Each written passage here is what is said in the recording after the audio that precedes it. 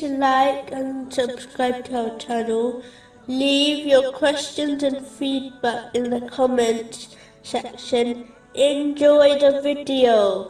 Arit al-Muhasibi, may Allah have mercy on him, once said, "Do not talk about things which do not concern you, and leave much talk about things which do concern you.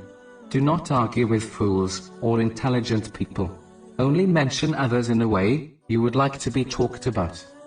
Perform the actions of the one who knows they will be rewarded for good and taken to task for wrong. Be constant in showing gratitude. Limit your expectations. Visit the graves with real focus. Then they will remind you of your death.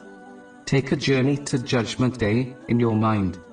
Work as if you can observe Allah, the Exalted, watching you. Consider yourself among the dead. Know that sins are never forgotten, and good will never fade away. Know that a small righteous deed, which enriches you, is better than a big act, which leads to pride. Beware of the prey of the oppressed.